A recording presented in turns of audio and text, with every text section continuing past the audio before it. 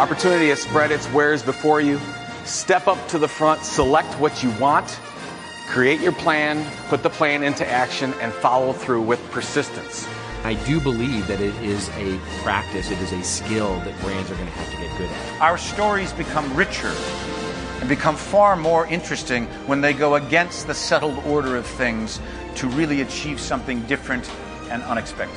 In just over a week from now, thousands of bright minds from all corners of the galaxy will descend on Cleveland, Ohio for the biggest content marketing event the world has ever seen. I'll be joining dozens of speakers on stage as more than 40 of the biggest brands from over 50 countries share their experiences, insights, and so much more on marketing's hottest topic. Communicating this in the same way, we're never going to grow as an industry. And sort of in 2007, put the flag in the ground and said, look, we're going to call it content marketing. And you just see this wave of momentum. Content Marketing World promises to be packed with innovation and thought leadership. 4 days of workshops, keynotes, and technical presentations. Heck, even Mark Hamill, aka Luke Skywalker himself, will be making an appearance. And let's be frank, who wouldn't want to see that? The Force is strong in my family. Seriously, folks, with so much focus on content marketing and brand storytelling in 2016, the hype around this year's event is justified.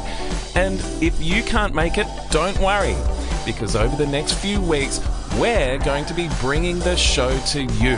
Welcome, listeners, to a very special edition of Brand Storytelling, a step-by-step guide on how to build trust and your reputation through content marketing, all in preparation for CMW 16. Of course, it's all made possible by Newsmodo, the world's leading content marketing studio. And if you want to hear how you too can leverage a network of 25,000 journalists and storytellers, drop the team a line at newsmodo.com.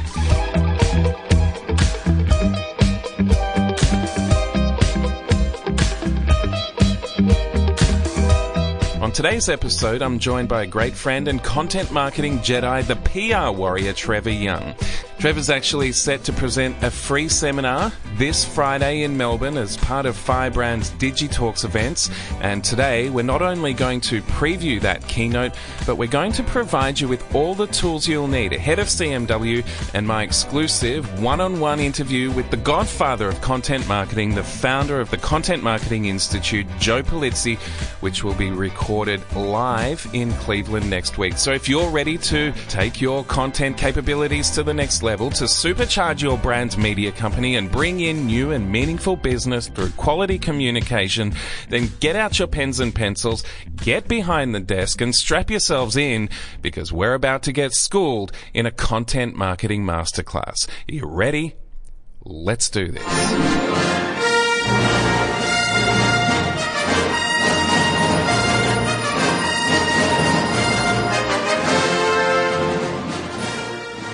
Trevor, welcome back to Brand Storytelling. How are you doing today? Thanks, Raquel. Great to be back again. Are you ready to take us to a content marketing galaxy far, far away? Very far away. Very, very far away. Of course, I'm referring to CMW 16 in Cleveland, which is coming up. And as we know, Luke Skywalker himself will be there, aka Mark Hamill. But the event itself, there's, as I mentioned in the intro, 4,000 plus attendees, 550 companies, hundreds of speakers. It's just a testament to where content marketing is at these days. Oh, it's just crazy, Raquel. I mean, I think we see this across the board too. I mean, obviously, Content Marketing World is the pinnacle event, but I'm always looking at all various conferences around the world, and even meetups and any general marketing conference, and the content is just top of mind, left, right and centre. And as I mentioned in the intro as well, your DigiTalks events, which have already taken place in Sydney and now this Friday in Melbourne, going from strength to strength as well. Yeah, that's something I do. I'm speaking on behalf of the Equent and Firebrand talent people. And it's a quarterly event that they do run, and I've done one in Sydney on building trust and reputation through content marketing, and doing Melbourne's a Melbourne event shortly as well, and they're very well received. And again, lots of interest from marketers and PR people generally. Absolutely, and I know the team from News Motor are all looking forward to jumping down on the tram and taking part in that event for a couple of hours on Friday afternoon. So, without further ado, I'm really keen to get stuck into what we're branding this episode as a content marketing masterclass with you, Trevor, and it's a real honour to have you on board.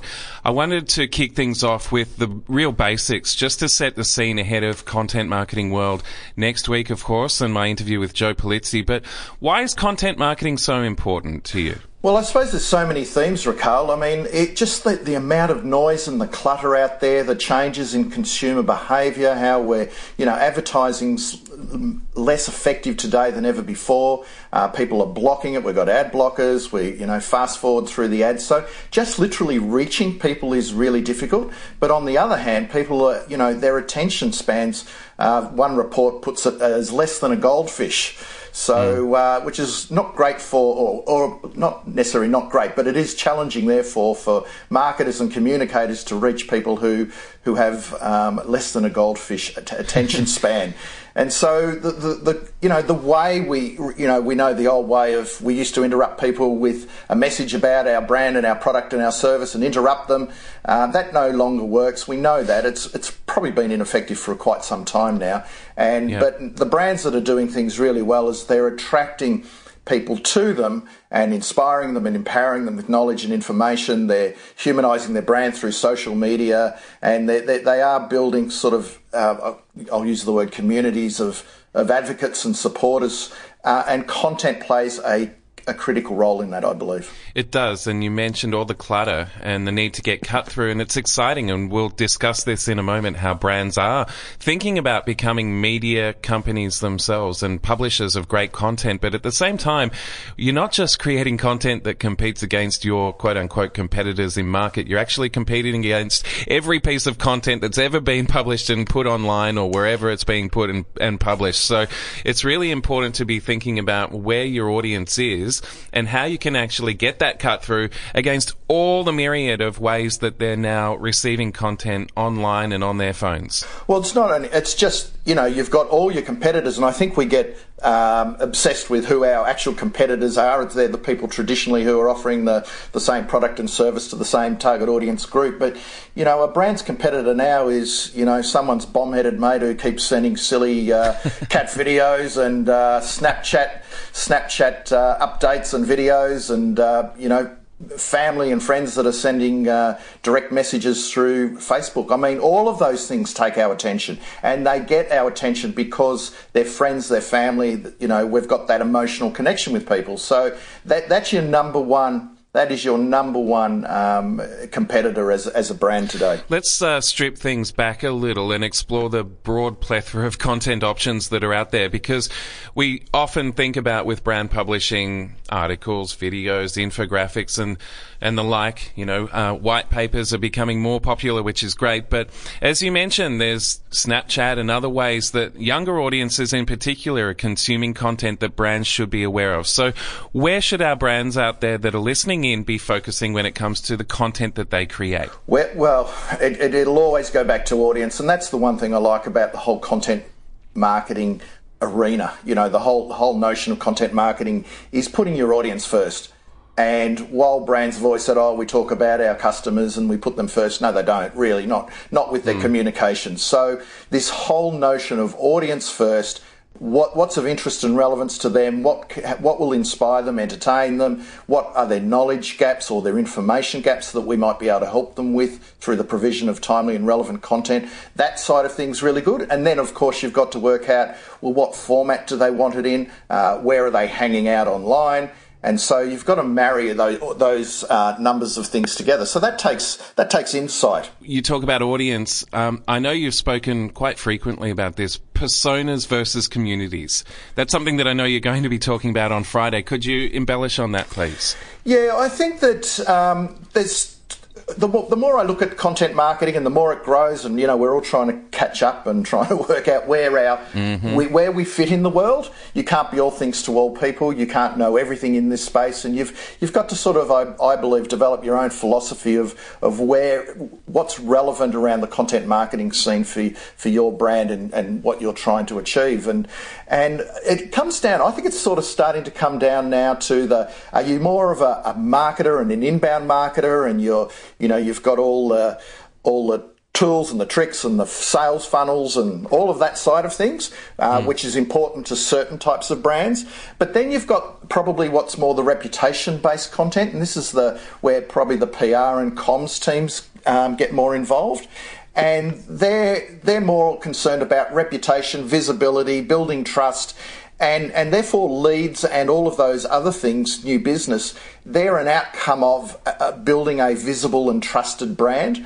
Whereas the inbound marketing guys are more about let's get to the leads first and convert them. And they're two different. There are common approaches, of course, but they are still philosophically different approaches. And it doesn't mean that you don't get ROI off one and not the other. It doesn't mean that at all. But it just means that I think, you know, if you're out there to build a thought leadership positioning for your brand, if your knowledge and expertise and the people you've got and your experts internally are important for, you know, the growth of your business, then you've got to take a little bit of a different approach. So for our listeners taking notes, we've got audience first, which is always point one. Point two, really thinking about what you're trying to achieve. Isn't that right? Oh, absolutely. Absolutely. Knowing what you're wanting to achieve. And again, some it might be just new leads and conversions. Others it might be to build trust or to get known or to, you know, to build a connection with influencers might be their goal.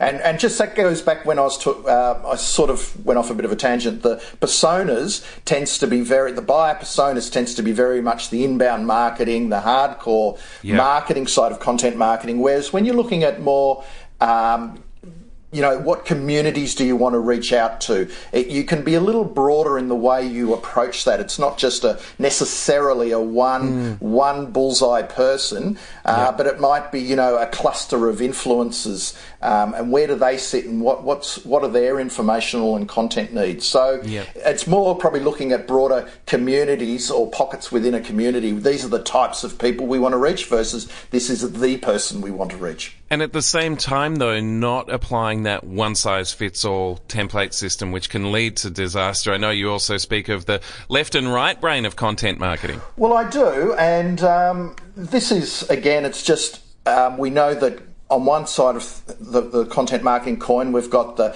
data and the analytics and the SEO and the tools and the templates and systems and processes and conversions and all very, very, very important. And the tech side of things is very important. You know, this whole marketing automation side of things. But, you know, we don't want to lose sight. Oh, that's the left brain, I'd put. And we don't want to lose sight of the right brain side of content marketing, which is the emotional side, the concepts, the stories, the ideas, who we collaborate with, the insights that we can gain and the expert commentary and really the humanity of the content that we're trying to, you know, that we're publishing and putting out there and wanting people to share. You mentioned just a moment ago influencers and people who are contributing content that can really move the needle in terms of a brand's reputation. Where do you think all of this is now fitting into the content marketing equation when it comes to influencers? Well, again, coming from a PR background, which is my background, you know, dealing with influencers and building relationships with influencers has always been about that. And I guess on one hand, I look at the Firebrand talent side of things. So I've been blogging and on Twitter for a long time and LinkedIn, and I suppose I've built a bit of an audience that talks to the marketing and PR world.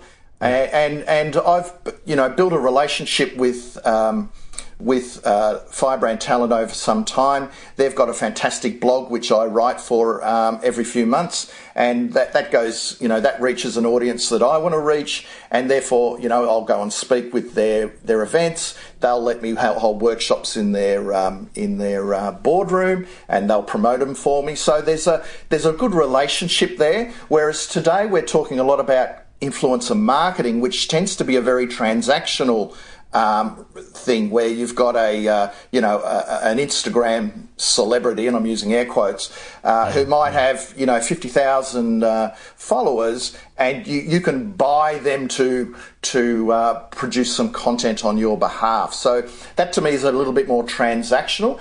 I like the idea of building genuine relationships over time, and whether there's a commercial imperative there or not, that's a different matter for another discussion for another day. But I look at how someone close to home in Melbourne, and the company Bupa got a fantastic content hub called the Blue Room. And but the other thing that they do really well is that they've been building relationships with bloggers over a period of time. They have sort of health blogger awards, for example, and they work with them over a period of time. And that to me is influencer relations. But they can work with them and get content from them as well. And again, sometimes there's commercial transactions involved, sometimes they're not. But I think the future of content marketing is, yes, use journalists, use internal experts, but also use content creators and influencers who might be bloggers or might be experts in their own realm, and they need a leg up from a platform's perspective. But you've hit the nail on the head there, Trevor, when you're talking about influencers actually having a degree of experience and knowledge in a particular industry or area that adds value to that brand or that publication. And I really think it's a slippery slope when you start paying people who you've never engaged with previously to all of a sudden make a post or create an Instagram or a Snapchat post and then put it out for $500 or whatever it might be, because then it really does become quite.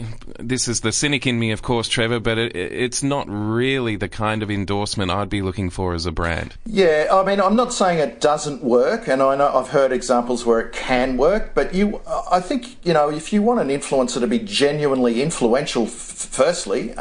Just because someone's got a large following doesn't necessarily make them influential, and they might be influential in one scene or one industry, but does that influence just carry across into something else? So I think using influencers, and I'm using that in a broad term, bloggers and podcasters and experts in their space, or they might be the head of a membership-based organisation in your industry. Get them to maybe write for you. Get them. Why don't you go and interview them and create content, or run an event or a breakfast seminar and get them to speak, which you can then record and then publish on your blog. So that's where I like the influencer side is just developing closer ties with them, and maybe they might produce content for you, or you might be interviewing them and that side of things. Okay, all right, let's move on because we've got a lot to get through here, Trevor, and I want to talk about once you've got your strategy in place and you start to map out that content calendar.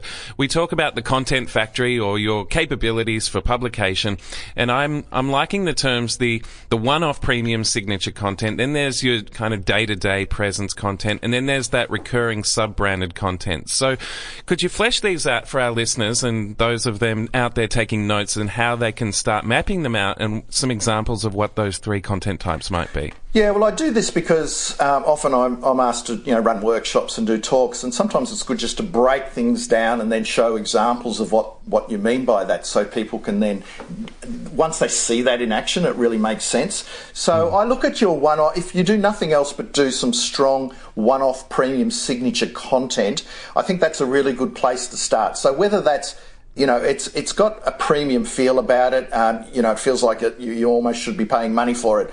It could be an ebook, a webinar. Research reports are really good in that regard. White papers, apps. They're probably more evergreen content. They should reflect your flag in the ground and what you stand for and the main things that you want to be known for. And again, audience first, of course. But it still needs to lock back to what you stand for and what you're trying to achieve, of course. And so, if you look at it might be, the 101 things, that are challenges of your customer, and you package it into an ebook and it's got this perceived value. So they're things that you can, you might do one every quarter. It might be an ebook or a series of videos, or an app, I said, or a white paper, research reports, bigger, heavier, chunkier stuff. So I call that premium signature content. Coming down from that, there's that day-to-day presence content, and so that's your micro content, tweets, Facebook updates, updates on LinkedIn, your blog posts, your email newsletters. If you're doing live streaming, video live streams on Periscope or Facebook Live, for example, infographics, they're the stuff, the day-to-day, that keep you visible in the marketplace. It's not as hard to produce because the signature stuff is going to take you a lot more time and a little bit of investment. But the day-to-day stuff keeps you going and allows you a bit more bite size. And then the third part, not necessarily for everyone, but this is more like a podcast, or if you had a YouTube video show, or maybe you had a series of themed blog posts, and this is recurring sub-branded content. So this is, this podcast, for example, I would put under that banner. My podcast, Reputation Revolution, I'd put under that banner. Who's another example? Mark Masters, who you've had on this show from the ID Group in the UK. He has a series of blog posts under the heading Talking Content.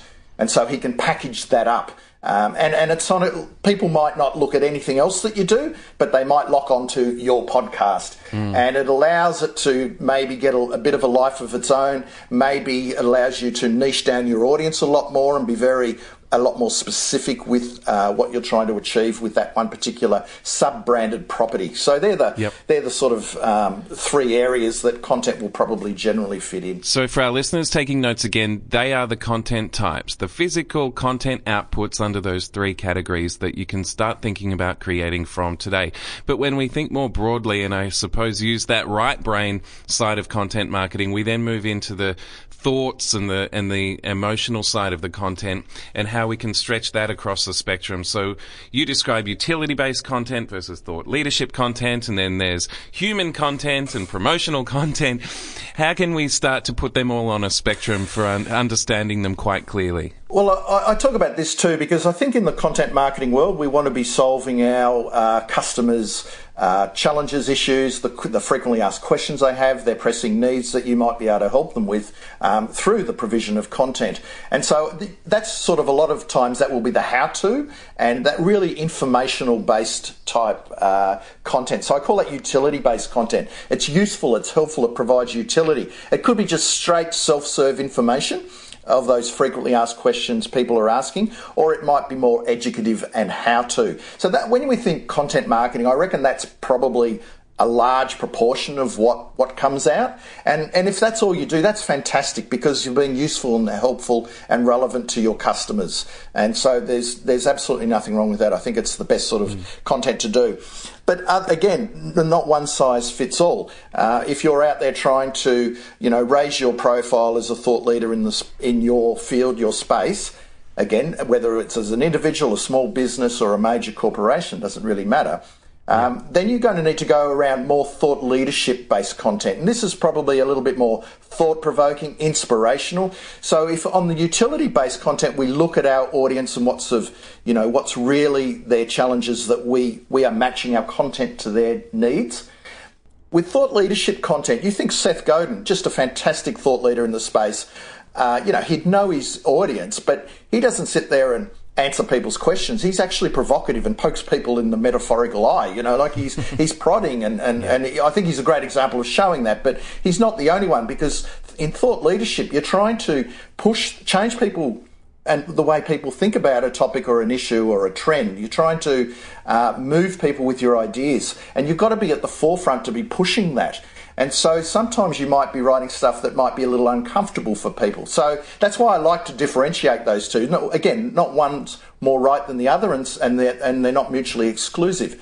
The human content is, I just really push this barrow because we want to tell personal stories. We want to take people behind the scenes of our business or our organisation, or if you're a non-profit, what's happening behind the cause. Who are the people involved? Who are the supporters? And shine your light on your customers and your advocates and those sorts of things. And so we can do that through human content. Now, that could be, interviewing a thought leader. So you're getting the human aspect. We see the person, we feel their heart and their spirit and their passion, but they're giving us thought leadership content at the same time. So human content, I think, that keeps bringing us back to, it's about the stories, the ideas and the humanity of what we're trying to create. And finally, promotional content. I always talk about that because it's okay to promote your stuff.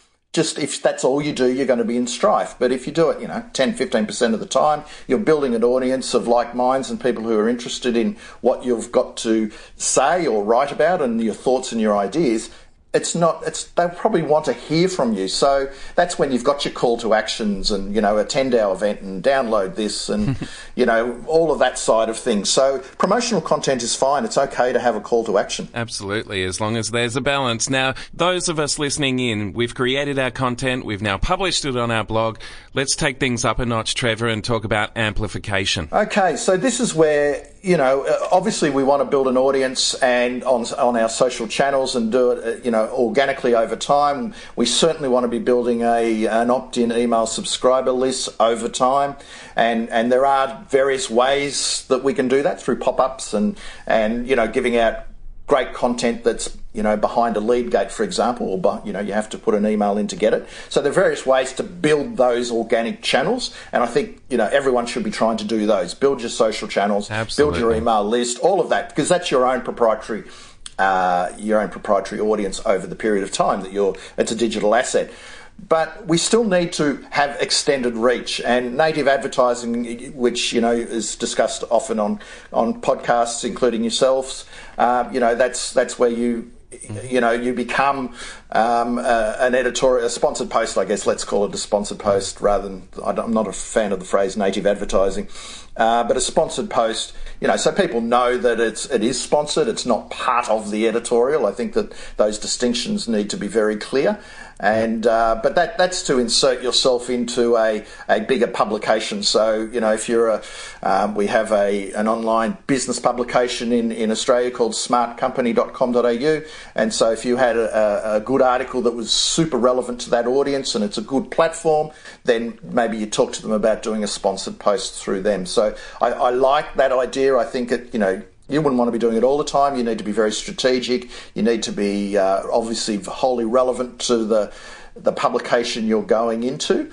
But I think, it's not an ad, it's actually adding value to that audience. So that really works pretty well. And of course, Facebook advertising, if your audience is on Facebook, and let's face it, most audiences are, but, LinkedIn to a lesser degree for B2B sort of stuff. Those platforms are continually to improve the way that you can put sponsored content through those channels. So there are a couple of ways that people want to, probably are using to explode their content out there. And I guess the third one is that whole influencer type of thing. So, if you've got experts who are writing on your blog from internally, do you then try and get a guest post? Not a paid one, but a genuine guest post or on another blog or an industry publication. And so that to me is still content marketing. You're still creating content. It's something that will probably eventually live back on your blog, but you're reaching a new audience and then getting a link back to your website by guest posting on someone else's blog. And I think that again, that's more the PR side of things, because that's what PR people have been doing for 100 years. Now, we all know content marketing is a marathon. It's not a sprint, and it will snowball over time. So how do we actually measure the success of what we're trying to achieve here, Trev? Well, again, it's going to come back to your specific goals and what you're trying to achieve. I mean, obviously on the inbound marketing side, you're wanting to see traffic, and is that traffic hitting not bouncing off your website, but, coming in through the right channels. And is it, are you actually getting people onto your email subscriber list or through the sales funnel and they're converting. That side of things on the inbound marketing is probably a lot easier to measure. Where it gets probably a little bit more difficult is that the trust and the brand and the visibility and the reputation, they're a little bit fuzzier. That doesn't mean you can't measure them, but often it might be a research that you have to do, and there's a bit of an investment in that, in measuring that. But, if you're a big brand and you've got trust issues with your customers, you take benchmark research day one and then, a year later do it again and see, has that worked? Are people opting into your content? Are they requesting more information? Are they sharing your content and engaging with it is really important too. Because I think, people don't just share, stuff. They when people are sharing stuff online, it is to a large degree, what's the word? It's a bit of an image thing because, if you're wanting to share a lot of really clever, smart stuff, that's to, that psychology-wise, that's to say, well, look at me, aren't I clever and smart? And so if you've got really good information that people are wanting to share with their networks and you're getting that implied third-party endorsement, if journalists are coming to you for quotes and that side of things, all of those are things you can measure. And very, very important. Again, that takes you more into the PR side of things, the word of mouth, the advocacy, the media relations, the blogger relations, that sort of thing. Like if a CEO of a business, of a big company, wrote a really great blog post and then a journalist wanted to interview them further on the back of that, that's a good thing. But again, what are you trying to achieve? It's only a good thing if you're trying to achieve visibility for the CEO and build trust in the leadership of that business. Now, Trevor, I think I did hear in the background the bell ringing, signifying the end of our content marketing masterclass. But before we all run out the door and head off home, could you leave us with one last lesson for our toolkit before we head off to CMW 16? Oh, okay. Well, I talk about content not in isolation, but where it locks into social media and what the role it plays, not only just as a content distributor, but also the influencer relationship side of things, and also the earned. So owned, earned, and social I sort of sit in the middle of that and integrate those three. I think if you're just doing content by yourself, you're missing a big part of the pie. If you just do social in isolation, you're missing a massive part of the pie.